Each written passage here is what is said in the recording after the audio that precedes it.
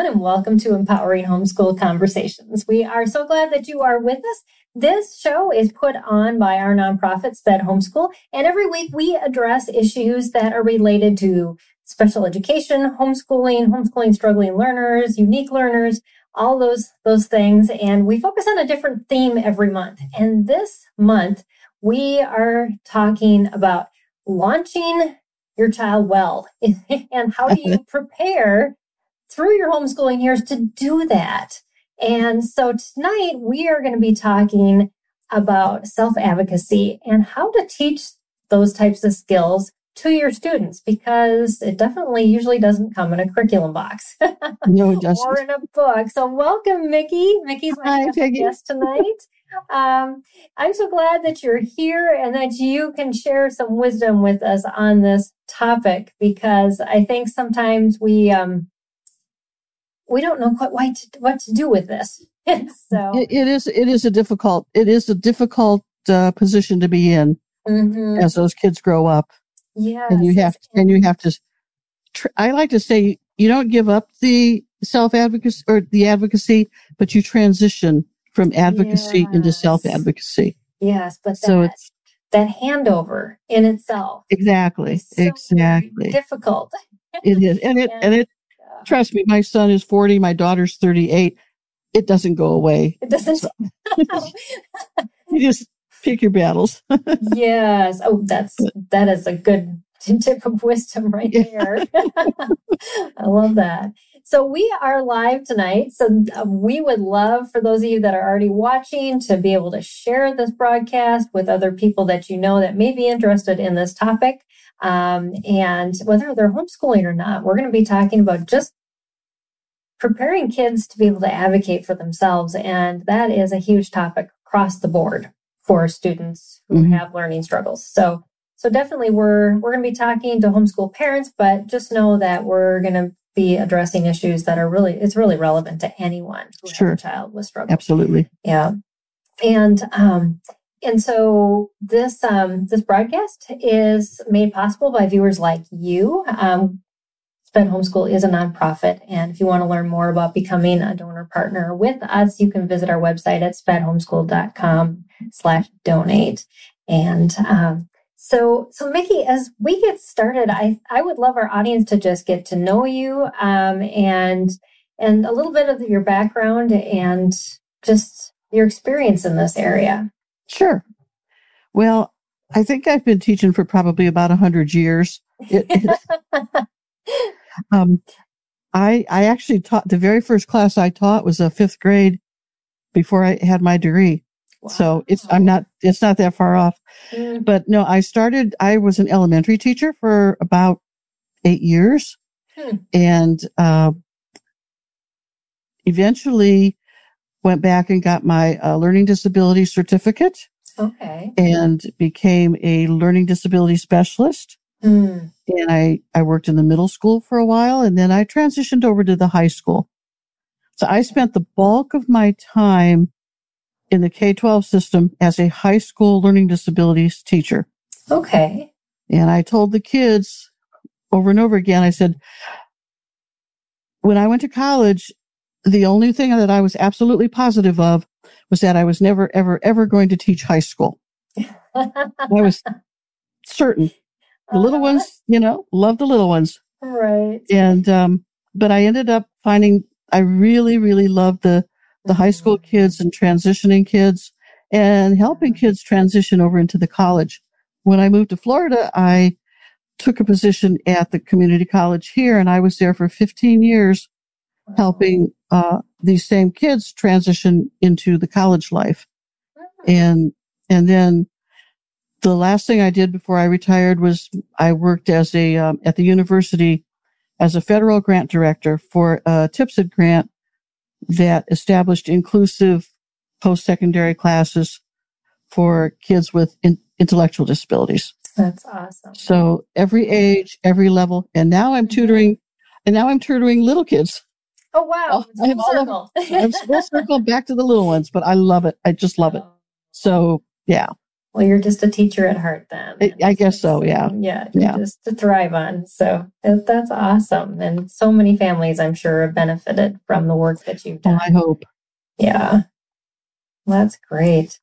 So if you are joining us live, just know that you can be part of our conversation. If you have questions about advocacy, self-advocacy for your kids, and if something that we're talking about just stirs up a question or a comment, make sure you put those in the feed, whether you're watching on Facebook, on YouTube, or on Periscope. We would like to have you as part of our conversation. That's why we do this live. And we want to make sure that you get your questions answered. And I know it's hard in this day and age where we're always looking for answers to specific questions, and we can do searches out on the internet, but when you've got a real live person who really cares, like Mickey does, it makes a world of difference to get thank you. Those questions answered. So, but as we're starting this, can you tell us the difference? Because I've already said advocacy and self-advocacy. What is the difference between the two of those? Well, in my mind, advocacy is what we as parents do. It's running interference, doing what our kids need, making sure everybody follows through with whatever they're supposed to follow through with. Our kids and the adults that they work with, that they're involved with. We do for our kids. That's what we do. And we all do that. Yeah. But as they transition into high school and the college level and adulthood, yes, and adult roles and that sort of thing, whether they're going to college or vocational school or going out and getting work, whatever their decision is, there's a point where you have to change the guard. You have to pass the torch. And you need to pass the torch to your kids so that they can advocate for themselves. And so to me, advocacy is what the parents do. Self-advocacy is when their kids take over that job. Got it. That's my thought anyway. Yeah, it's good to remember that, because we need to make that definition and that defining line, no matter when it happens. Exactly. And work towards that goal. And one of the things that when I talked about transition I did podcast on it, and I did a couple of presentations talking about where I talked about this self-advocacy and how that works. One of the things in my research that I really liked was the Wright's Law definition for self-advocacy. I don't know if you have that. Yeah. And if you don't mind me reading it I'd love very quickly, that way, and then we'll jump off from there. I flipped my papers over and there it is. All righty. This is, to me, I think probably the best definition for self-advocacy out there. Self-advocacy is learning how to speak up for yourself, making your own decisions about your own life, learning how to get information so that you can understand things that are of interest to you, finding out who will support you in your journey, knowing your rights and responsibilities, problem solving, listening and learning, reaching out to others when you need help and friendship, and learning about self-determination. I think it just encompasses everything, but it's that growing process that we all have to go through. Yeah. Yeah, that's true. Even if a child doesn't have what we call disability or a learning struggle, that those are transitions that we make for everyone. That's as we move into adulthood. But we just need to be more purposeful, because I think, like you were saying earlier, Mickey, is that, we as parents are in that advocacy role so much more for our kids. Oh, absolutely. And you have to be.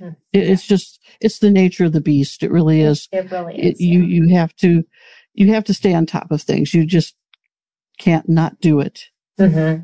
Yeah. So, yeah. Yep. It's so true. Yep. So, how would you define self-advocacy for us and put in the context within some of the basis of things that you have experienced in and through your career? okay. When I was, when I started working at the college, I was hired as a learning disability specialist at the college. And my job was twofold, actually. It was to meet the students and do the intake. Okay. So when the students first come into the college, get their information, collect their documentation, go over some of the finer points of what they're going to, what's going to happen and how things are going to change. And, to make sure that they were transitioning into college from the college's point of view, making sure how to get the accommodations and so on that they needed. Right. And also, I read a lot of documentation. Oh, I'm sure. A lot of it. I've seen the good, the bad, and the ugly. I really have. There's some documentation that's perfect. And there's other documentation that's like, how much did you spend for this? It's really, it's a shame. Yeah. But, regardless, I would have to evaluate the documentation in order to assess the accommodations that were available. Right. Because one of the things that happens is parents don't realize oftentimes that accommodations you had in the K-12 system, whether you're homeschooled or public schooled or private schooled, anything that you were accommodated doesn't automatically happen at the college. Yes. That's a very good thing to point out. So it's a whole new world and a whole new ball game. And so when the kids would come to my office, it was funny when they'd first come in. I had my desk set up like this, and I had chairs across the desk. It probably wasn't a real cozy, comfy arrangement, but it was also not a very big office. It was sort of what we had. It's what you had, exactly. It was what we had, yeah. But I noticed there were two chairs, and I would look to see if the student stepped back and let the parent in first. The parent would go to the corner and the student would sit across from me, directly across from me. If the parent stepped back and let the student go in first, the student would sit in the corner and the parent would be directly across from me. And it took me about 5 minutes to figure out, we have to fix this arrangement, because that was my first indication of who was doing the talking, because your instincts are to talk to the person directly across from you. And so it was not a big deal. It was just understanding and realizing that even that physical act of shifting seats was a nonverbal signal that there's going to be a change in the transition. And I think what happens is the more you are prepared for that transitional change, the more before you get to that spot, you as a parent worked with your kid to establish these changes that were going on, that were going to happen. Right. The easier that transition was. There were so many times that I would ask a question, and I would ask the question this way to the student, and the parent would answer this way. And I, thank you, but let's, I want to do this question with the student as well. What do you think? Do you agree with your mom? And it's an uncomfortable situation, but it's also, it's a learning curve for everybody. Right. Because when I would say to them, well, you realize that things are going to change now, and I'd say to the mom, I can't really talk to you anymore. I have to talk to your daughter or your son. And it was so funny because sometimes the kids would go, yes. And other times they would go, oh no. Because they've grown accustomed to the advocacy on their behalf. Right. Yep. So yeah, as you were talking, I'm just thinking hot seat. Put that kid on the hot seat as much as you can. Yeah, really. And that's what that's right. That's absolutely right. Yeah. Whenever we go into situations, I remember telling my kids, they've looked to me for an answer and I'm like, what do you got? Exactly. Because I'm not speaking. You can answer that. Yeah, that's your answer. So, but yeah, I just. It's your kids were lucky that you did that because you've automatically transferred that accountability onto their shoulders. Mm-hmm. So, and that's the main thing. Yeah. And it can be a difficult job. I mean, there are ways to prepare for it, but it can be a very difficult job. Mm-hmm. But I know that was one of the very first things that I noticed. And it wasn't like I was even trying to exclude the parents, but more include the child. Right. But you again, you talked about that legal change that happens and the necessity of that student to be able to self-advocate because of that change in how things are just run at that level when they transition out of high school. Yeah, the law is changed completely because they're no longer under IDEA and the K-12 system. Mm-hmm. So whatever rules, whether you're homeschooling or public schooling, whatever rules you were under are gone. And now you're under the ADA. And that's an entirely different ballgame. Yeah. I mean, it really is because there's, excuse me, there's so much of the ADA is open to interpretation. Oh, I never realized that. Yeah. And so when you go to one college, what you learn at one college is not necessarily going to be the same thing at another college.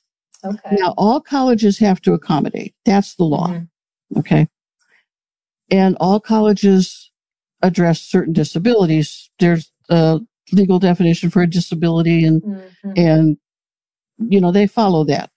Right. But the accommodations that they do, the documentations that they require, every college has the ability to kind of set up their own guidelines. Oh, I didn't know that. Yeah. So like when that's interesting at there was where I'm at in the area that I'm at, the local community college, it's a junior college now. Mm-hmm. Okay. And you see this a lot of times. Junior colleges and community and state colleges partner up. Right. So you'll be at a junior college or a community college, but you don't ever have to physically leave the building, but you transition into the state college's rules and regulations. Okay. Mm-hmm. And even if you had an accommodation in the junior college, you may not get that same accommodation when you transfer. Oh, okay. So a person who is going and looking at colleges, you go to a college, do your home visit or your visits, and check out a couple different places and talk to the disability people there about those differences and the kind of documentation they want and the kind of accommodations based on the documentation. That's the other thing. Not everybody wants the same documentation. Not everybody will give the same accommodations. So that's why you really have to help your child realize that these changes are happening. Yeah. And I think way ahead of time. Yes. Yeah. Way ahead of time. And I think one of the best ways you can advocate and teach your child to self-advocate is to have them become familiar with the rule changes that they're going to experience. I think that's number one, because when they get into a new situation and they have a problem and they have to solve their problem, what do? How are they going to solve the problem? Right. You just can't scream at the professor and assume everything's going to be okay. You can't just get into a fight with another kid in your class and assume they're not going to call the police. Right. That's not how it works. I've had that happen. So it's a funny story for another day. But yeah, it's not high school anymore. So the rules are changing. The rules are different. Yeah. And so the best thing you could do as you're preparing is be there with your child to learn that. Mm-hmm. So that when the self-advocacy switches over to them, just like in the definition, learn how to get information, find out who's going to support you, know your rights and responsibilities, figure out how to problem solve, figure out how to deal with a professor who is doing something you don't like. Right. Exactly. So, yeah, I had shared with Mickey ahead of time the broadcast that my son had to do that. He chose not to be diagnosed, and he got some grades that were not agreeable, and he knew that they weren't fair, and ended up having to advocate for himself up to the dean of the college and to get those changed. But it is a different process. It is a very different process. Yeah. And I didn't say this earlier, but actually what your son was going through and what you've experienced is not atypical. That's very typical. Kids, I kind of look at college as the great equalizer. When you're going into college, nobody knows if you have a disability or not. Right. They just don't know. And unless it's something physical that they can see, if it's something other, whether it's autism or an emotional disability or learning disability or whatever it happens to be, they don't know. Even the professors don't know. The professors do not see your documentation. They do not know your diagnosis unless you choose to tell them. There's a lot of, rules and know the policies and know the procedures. How would you respond if you did not want to share your disability with a professor and the professor says, well, tell me, what is your disability? How do you answer that question? Right. So it's the kind of thing where you have to prepare ahead of time how you want to address that. If you want to share, that's good. So, I mean, I never advise people to share or to not share. I really don't. I've seen success with both directions. And I've seen it backfire and I've seen it work. So it's one of those things where when you're teaching your child to advocate for himself or herself, that might be a conversation you have. Right. Which takes me to how much does your child know about their disability? That is a very good thing to talk about. Yes. I had a parent call and say, I'll send you the documentation, but you can't share it with them. Oh. Well, that's just not going to happen. That's a big no. Not going to happen. You may send it to me if you want. If you want to redact something on it, that's your business. If it's got what I need, okay.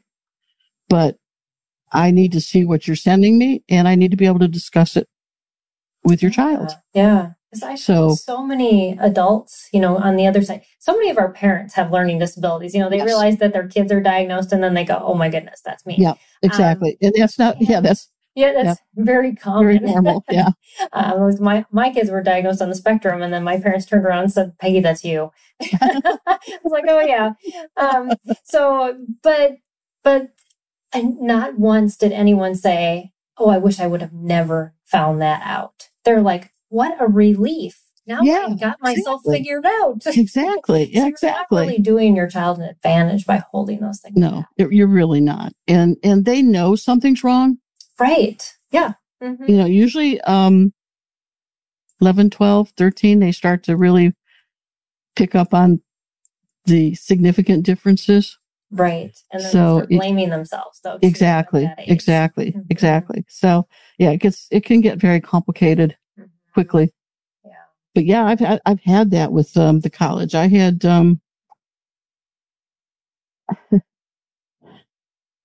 I had one girl. Then I was an adjunct professor for 11 years when I was doing the disability services. So I would teach developmental reading and writing for the kids that hadn't scored well enough on their placement test to go into college level work. And so I taught usually a couple classes every semester, and I always asked them what their schedule was, just to sort of know what else is going on besides my class. And I was collecting them, and the one girl looks at me and she goes, "Oh, I don't know what it is. My mom made out my schedule, and I have no idea." What? Yeah, exactly. I'm like, really? Okay. Mm.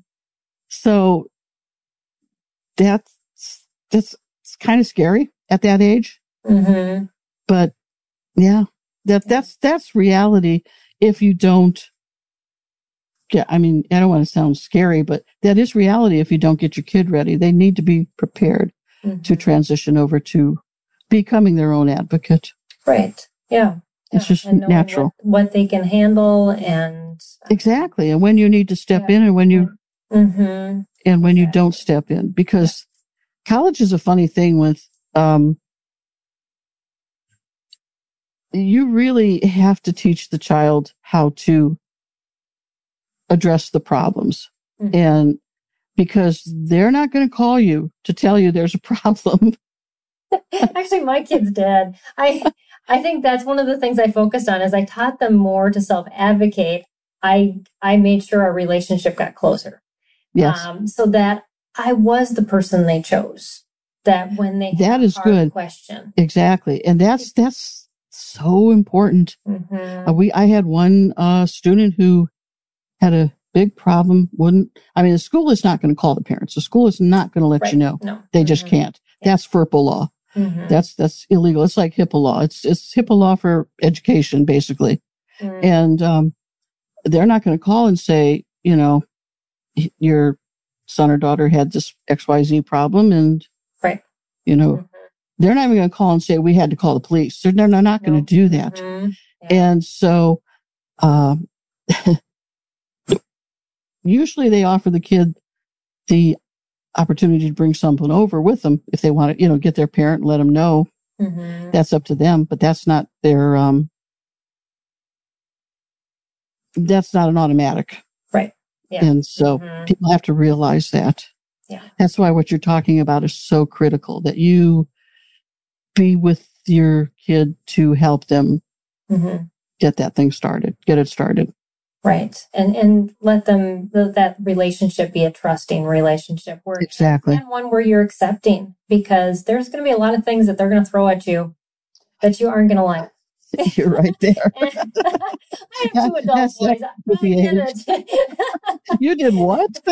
No. Exactly. But and just be willing to say, I love you anyways. And let's work through this. We do. And that's, Yeah. And so it's being there.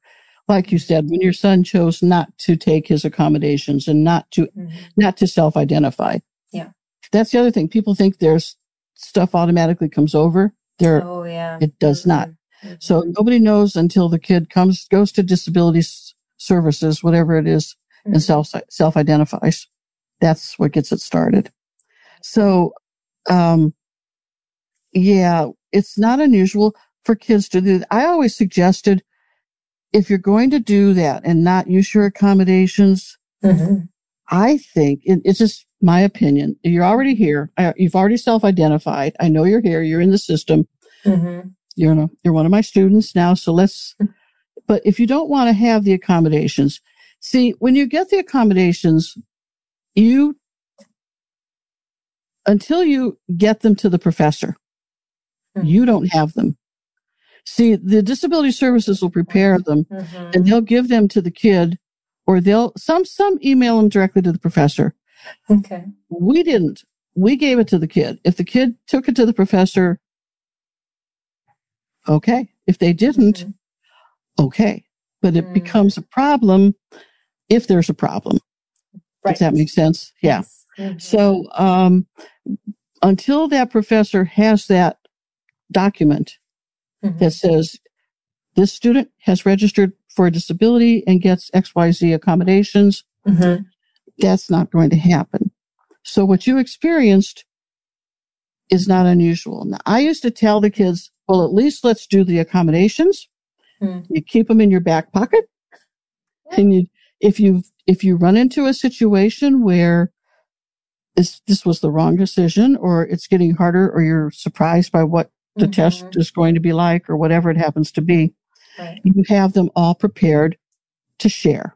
Yes, yes. And at least That is very true. Mm-hmm. that way they can at least, they don't have to spend, because getting those accommodations, depending on this operation of your college, Mm-hmm.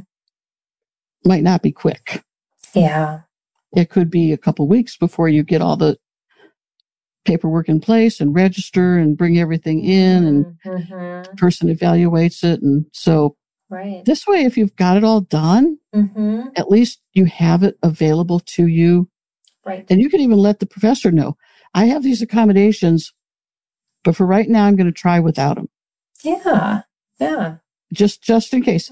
But they have to do that knowing that you don't get redos. Right. There's no do-overs. There's no do-overs in college. So if you try it and it doesn't work, and you say, well, okay, I'm going to use my accommodations, you can't go back and do it again with your accommodations. You live with the results and look forward to the next opportunity to improve. Right. Yeah. So. Yeah, those are some great points. I never even thought about that ability to be able to apply and just hold on to them and getting through that process, because like you said, it is quite a process. And for a lot of homeschoolers, they don't even quite know what they need to prepare. We talk to parents about writing their own homeschool IEPs, especially in high school, so they can document and create history and just how important that is. And so if you're in those high school years and you are homeschooling, just know that on our website at spedhomeschool.com, we have a free download that's an IEP template and step-by-step instructions on how to do that. Excellent. So that'll help you with that process and all of keeping all that information in a way so like people in the position like Mickey used to have understand it instead of just a homeschool parent throwing stuff at them with years of history and portfolios and other things, but it's in an actual document that's very similar to one a public school would. What are the other tips? If you don't mind, I'll just pass it along real quick. It's not necessarily self-advocacy, but when you're getting your evaluations done for a learning disability, with the little ones and the middle schoolers, they use child norms. So when you take a test, they compare your scores to other children. When you're in the teenage years, you want them to use adult norms. Because when colleges look at the documentation that you bring, if you had a psych-eval done, psychological evaluation done, and you had it done when they were in the 9th grade, say, or 10th grade, did that person doing the evaluation use child norms or adult norms? Because the college isn't interested in child norms. They're interested in adult norms. So that's just a little aside. Yeah, I think that's why I interviewed some people from their lawyers out in California, and they were saying, wait till you get as close to the end of the high school years to get your child evaluated, because that's where those tests are going to make the most difference. That's right. And it goes down to those norms, because that was one of the first things I looked at when I looked at a documentation, is to see what tests they did and what norms they used. So just a little secret of the trade, so to speak. Yeah, well, that's really good information to know. And again, those tests help your student advocate for themselves. They do. Have that information, and it's black and white on paper. And those usually come with suggestions and explanations, and it gives your child a chance to learn. It goes back to learning and understanding.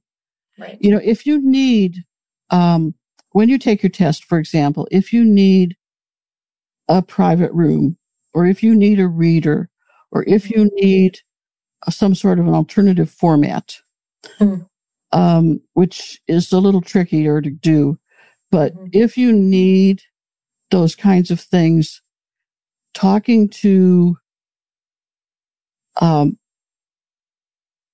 person who gave you the test and understanding what their recommendations are for the ways where your strengths are and where your struggles are, and what you might be able to do to support those struggles. Yes. So it just helps you. It all goes, and it all goes back to knowledge, how much knowledge you have, how much information you have. It really does. Yeah. And we found too that, especially for my kids, those high school years, I wanted to make sure we tried as many accommodations out as possible Yeah. to see Sure. what worked, because Exactly. I Because they don't wanted know. them to know by the time they graduated what works for you and what doesn't. Yep. And Exactly. so you can tell people with confidence, this works for me. This works for me. And this, yes, exactly. So the more of that you can do, the better. And, yeah, that makes perfect sense to me. Yeah. Especially when you're in the homeschooling position, because so many of the things that you do and that you're working on, you are already teaching them skills to adjust. Right? I mean, so it's constant. My sister-in-law who homeschools said maybe by the time they get to that point where they're transitioning into college or into a job or into a vocational school or wherever they're switching to, that they don't need the accommodation because they already know how to accommodate themselves. Yes. So, I mean, I think you're doing a valuable service with supporting your kids already in that situation. Yeah, if they can use those. And I think I had somebody ask about, speech to text at one point, and they're like, and where do I get that, kind of software? I'm like, Google. Everybody uses it. So the Google speech to text is wonderful. It really amazing. is. I use it every day. Yep. Absolutely. A lot of time, and I don't need the accommodation, but for those that do, if you can get your child to master that, that's great. Yeah, so, there's one of the people I just interviewed. I didn't know if you caught it or not, but on my podcast, I knew him when he was a freshman in college, and he's now a PhD.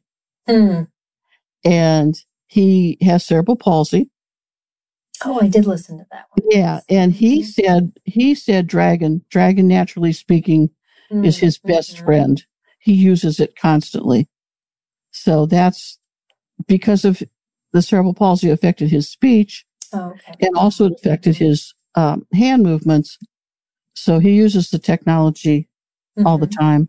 But it takes a learning curve to be able to use it. Absolutely, it does. Absolutely, it does. Yeah. Once you get it down, then it just becomes second nature. And that goes back to self-advocacy. What do I need? How do I get it? Disability services can give you some things. LiveScribe pens or those C pens. A lot of offices have those, and they can sign off the material, loan it to you. Basically, there's no charge. Right. They don't charge you for any of their accommodations. But they will give you, if they have it, they'll loan you equipment. If you need recorders or if you need those LiveScribe pens or Dragon or JAWS or whatever you happen to need, if they have it, they will loan it. If they don't have it, they can't, or if they can get it, they will. It just depends on the extent of the purchase. That's, again, that every college does it differently. Those are conversations you have. So those are the questions you ask, and what you need. Your child how to ask. Exactly. Yes. I used FM systems for deaf students, and an FM system is a microphone on the teacher and a receiver for the student that was hearing impaired, not completely deaf, but hearing impaired. And I can remember one. We had them. We had the FM system about the size of a pack of cards, deck of cards, or pack of cigarettes, that sort of size. And sits in your pocket, and microphone on your shirt, and a receiver in your ear, and there's nothing to it. It's really a good system. And the biggest thing is making sure that whoever has the microphone, which is generally the professor, doesn't walk away with it. Oh, yeah. You need to collect it every time. It could be embarrassing. You just don't. Yes, exactly. It's like when I'm in a conference and they mic me up. It was so funny. Yeah, exactly. It was funny because I had a adult woman who didn't want to do it. She was just so hesitant. And I said, why don't you take it home, test it out at home? And she came back. She was so excited. She could hear her husband calling her from the other room.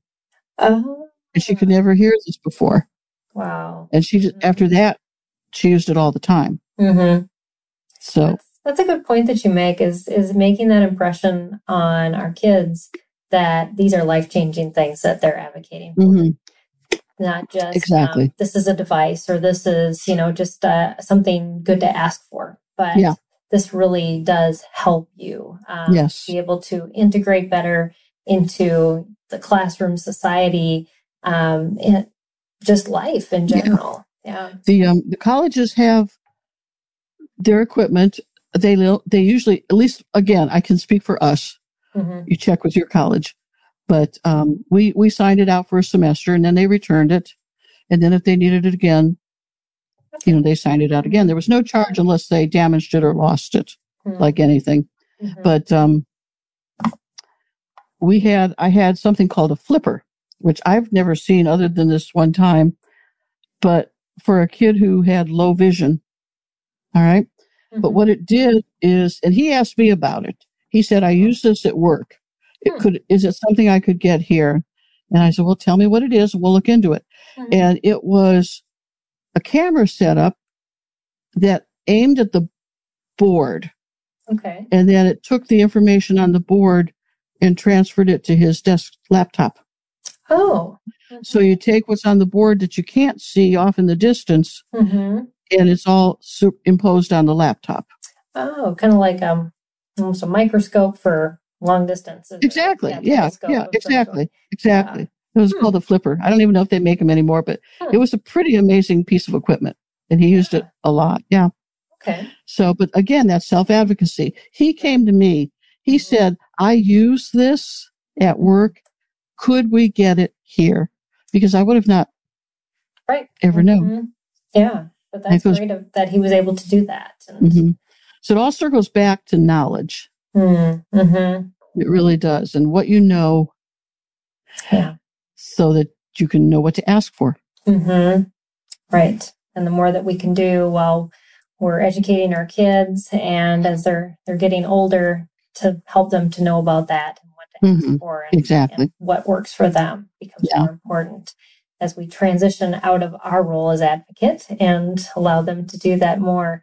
But, as we're talking about that, one of the questions I did want to make sure we touched on, Mickey, is, as parents move out of that advocacy role and we move our children into that hot seat, as I called it.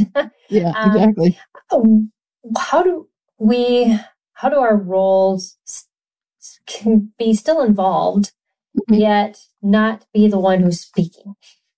Is there things that parents can still do to help out with that? Absolutely. There are several things. One of the things that I've always suggested to the students and to the parents was to read the syllabus together. Oh, that's important. Every class, every faculty, I've never seen a faculty who didn't, no matter where they're at, is going to give their students a syllabus. Mm-hmm. And the syllabus is a contract. Think of it as a contract. This is the contract between the faculty and the student. Mm-hmm. When the faculty says, here's your syllabus, here's your contract, these are my rules, this is what I expect. Right. This is how I grade, this is my attendance, this is whatever they're putting on it. Right. That is what the student needs to follow. So I think one of the first things that a parent and their kid can do is take some time at home and sit down and read that syllabus together. Yeah. Mm-hmm. Because when you send your kid off with the syllabus, they at least know what's on it, and they know how if they need to adjust it for an accommodation or ask for anything special, then you have a basis to start from. You have knowledge in front of you. You as a parent have knowledge. And so, and that is in that syllabus. Because if you have to go to the dean, whatever it is, so this is the thing I always ran into. The very first question the dean would ask is, what does it say in the syllabus? Mm-hmm. Number one. And if you can't answer that, how can you defend what you need? Right. Mm-hmm. So yeah, that's that, and let the disability services people know when it's not the last day of class. Yes. Tip there. I can't do a lot for you. This is the last day of class. Oh, But yeah. but that's where that syllabus and sitting down with you and your kid makes just, I think that's like one of the biggest things you can do, because then you as a parent know what the kid is expected to do. Mm-hmm. And I'm even thinking backwards on this is, as homeschoolers, something we highly recommend is parents set up rubrics that their child knows what's required to get a certain grade. And that's how you grade it. And also to show your children your lesson plans. This is what we're doing. When you do that, you're going to prepare them for what Mickey's talking about is the syllabus. That's basically the same thing. And if they've done it enough years in their homeschooling and say, oh yeah, this is just what mom does with us. Yeah, exactly. I know exactly now what's expected of me and what this class is going to be about, because they're used to that format, being presented that format. And even if you two are looking at the syllabus, if there's something on it that doesn't make sense to you as a parent, then it would, you would be able to say to your kid, check on this. Go ask when you get a chance, ask your professor to explain this a little bit more. See exactly what they're talking about here. That's a good point. So often the kids, they don't pick up on that themselves. They're more reactive than proactive. Right. And so you by doing that ahead of time, and I would offer it to all my new students. If you want to come see me, and I doubt if most of them can get that in the college, but I used to say, if you want to come see me, make an appointment and we'll look at your syllabus if you want to. Great, yeah. And I had a couple, 2, 3 every semester who would come by with their syllabus just to go over it to make sure that they were understanding what was coming. Right. Because with a learning disability or with a processing disorder, that becomes very difficult to interpret. It does. And so having another set of eyes. I offered another set of eyes, but in reality, the best set of eyes would be you as a parent. So I think that's probably that. And the code of conduct. I'll put those in the same package. Every college has a code of conduct, and it's very specific. And I have had students who were called up to the dean because of conduct issues. And they will get removed. The colleges will not hesitate to do that if they need to.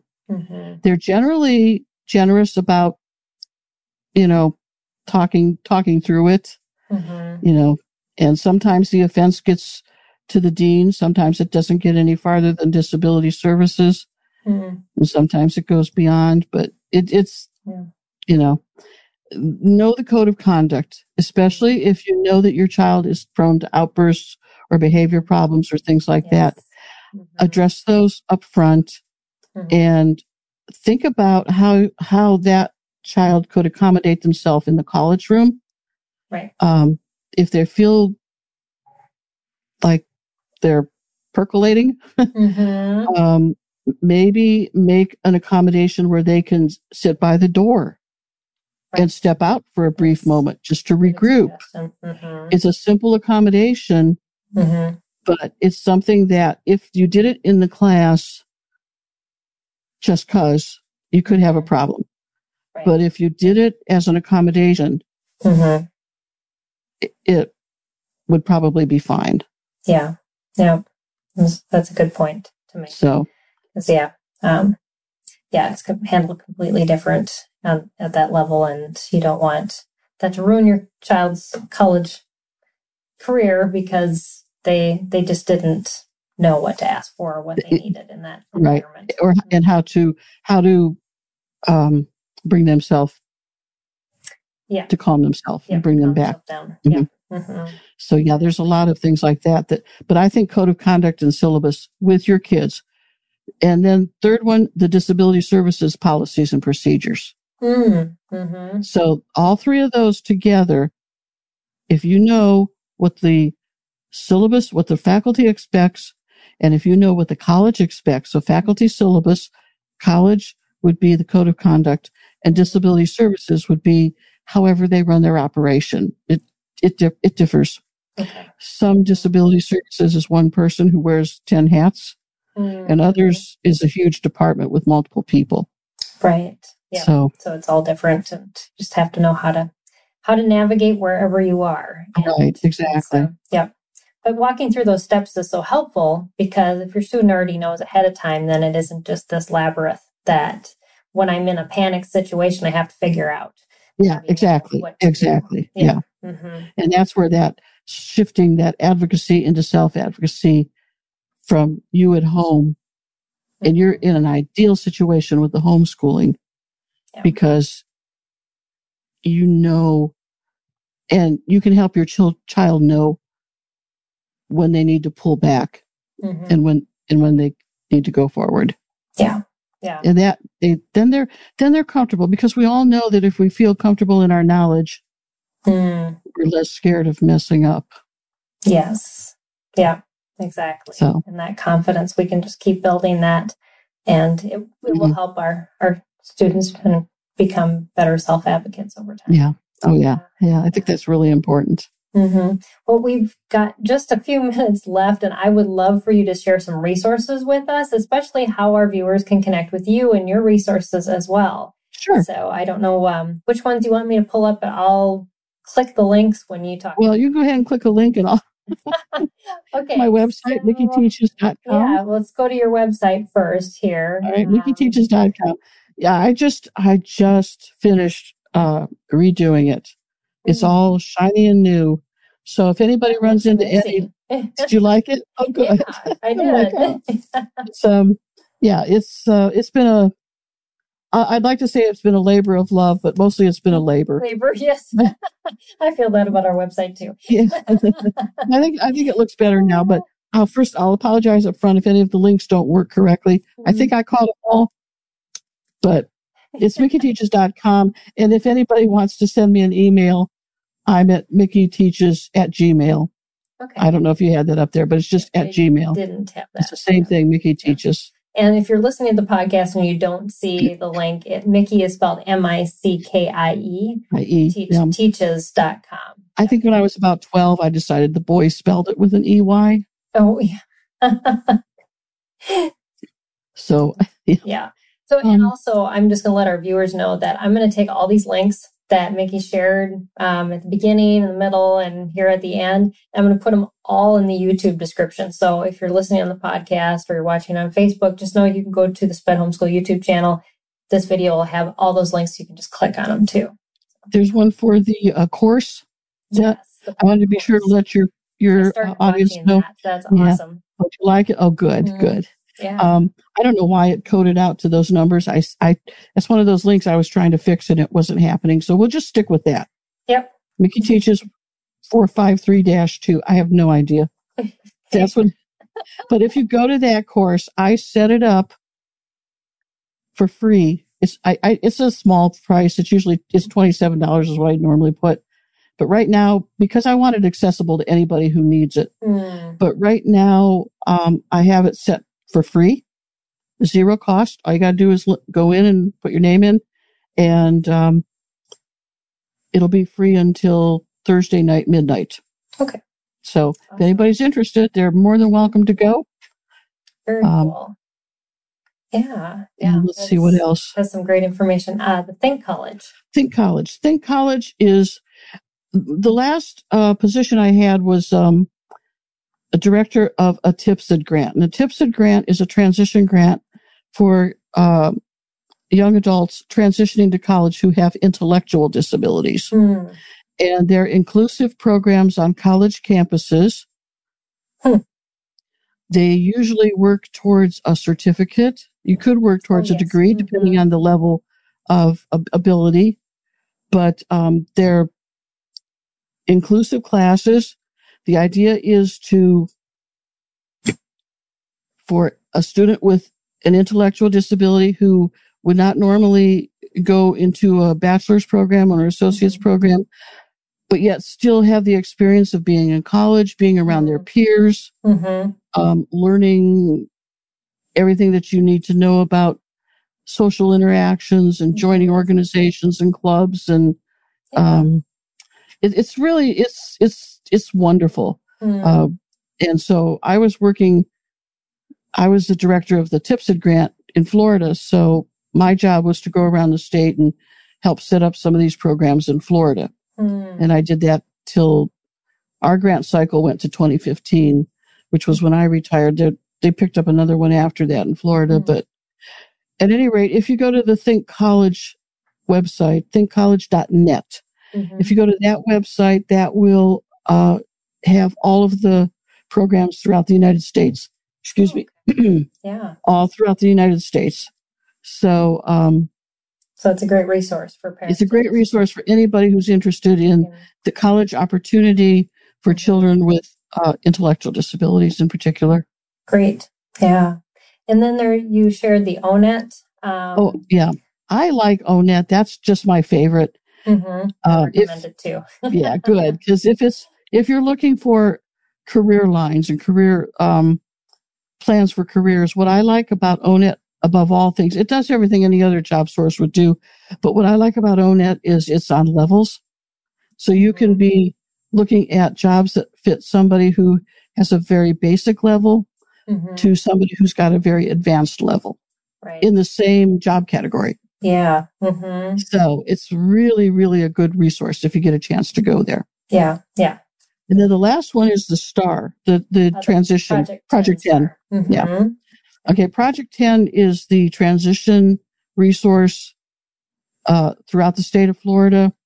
When I did the TIPSID grant, I was part of the Project 10 group.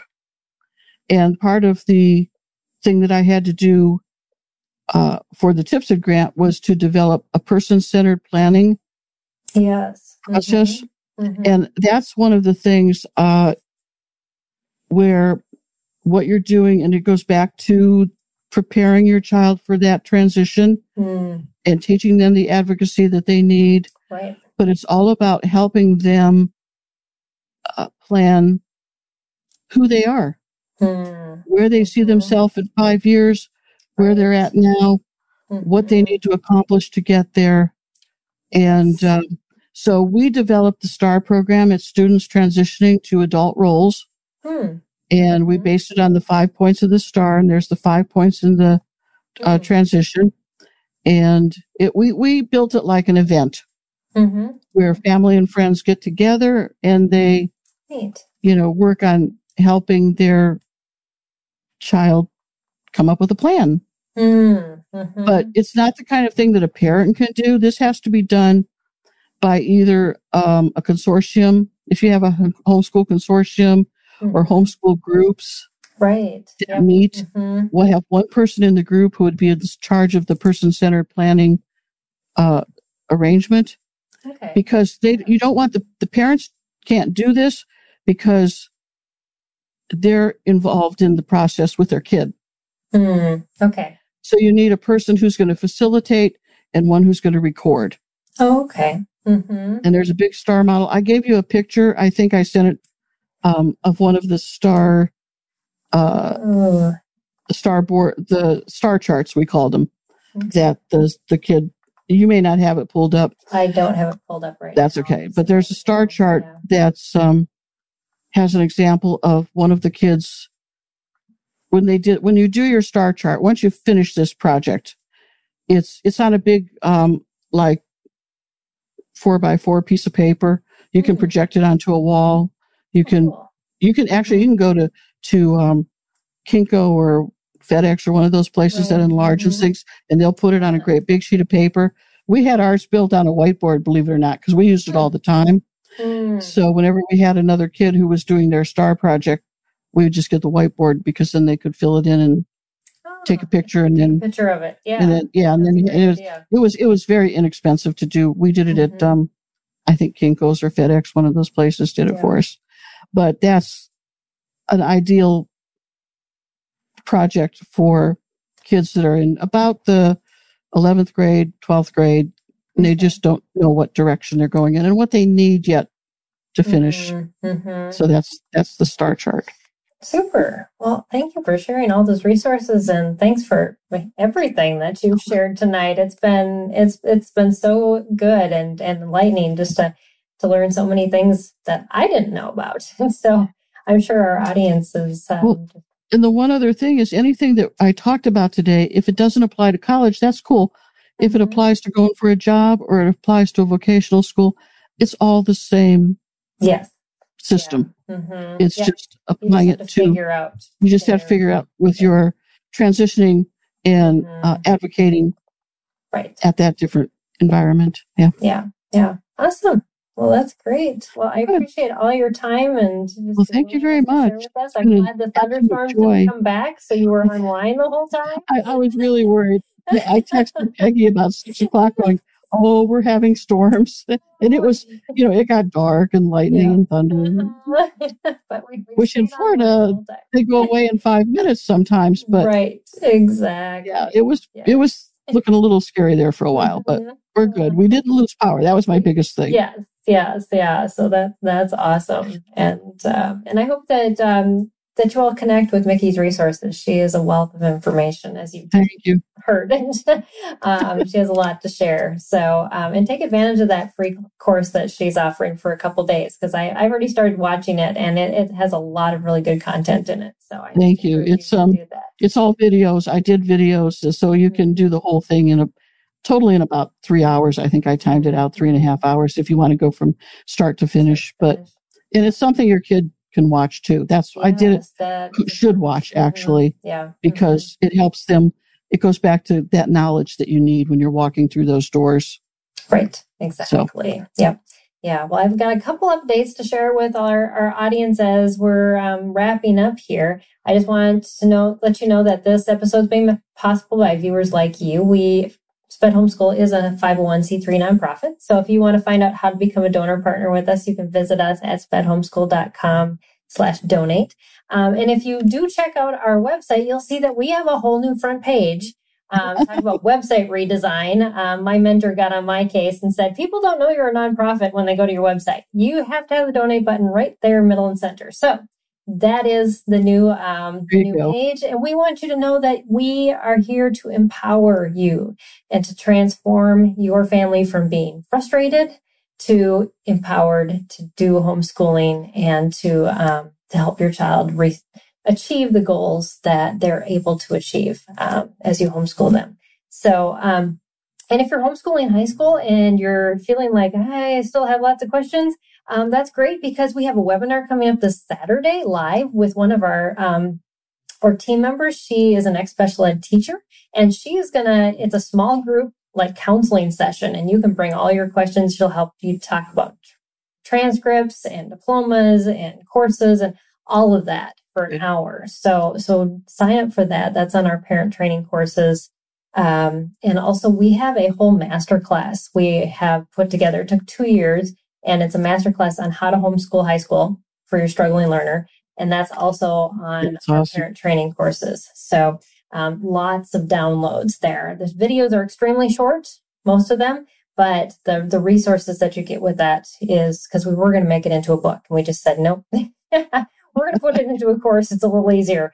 But also, if you're looking for curriculum, if you're looking for therapists, if you're looking for people who can help you pick curriculum, like consultants, or figure out how do I even teach my child, we have all of that information on our website. So if you go to Get Homeschool Help on our front page, there'll be lists of different things that you can pick from, like our podcasts, and our blog was actually just rated as the #1 special needs homeschooling blog by FeedSpot a couple weeks ago.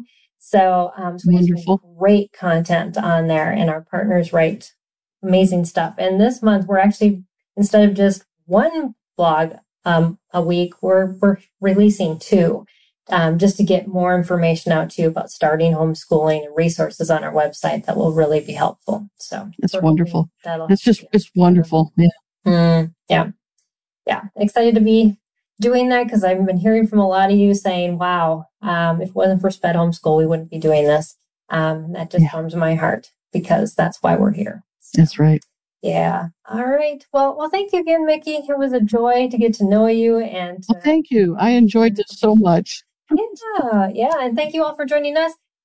Next week, I will not be here, but this Friday, we have a very special broadcast that we're doing instead because I'm going to be out of town next week. So on Friday, Cindy LaJoy from Blue Collar Homeschool is going to be joining us. And we're going to be talking about launching developmentally delayed teens. And she has done that with 3 of her adopted children. And she's going to kind of share her story. And we're going to get into a lot of difficulties, the hard stuff that parents deal with as we're trying to launch kids and launch them well. So I hope you can join us for that special session. It'll be at 4:00 Friday Central Time. So we'll hope to see you there. But thanks again, everybody, for joining us. And Peggy, thank you. This has been wonderful. What you do is just fabulous. It's such a blessing. So thank you for that. Yeah, well, I appreciate that. Thanks, Mickey. And it's been a joy having you, and I'm got to have you back. Well, thank you. Yeah. So, all right. Well, good night, everybody. Good night. See you later.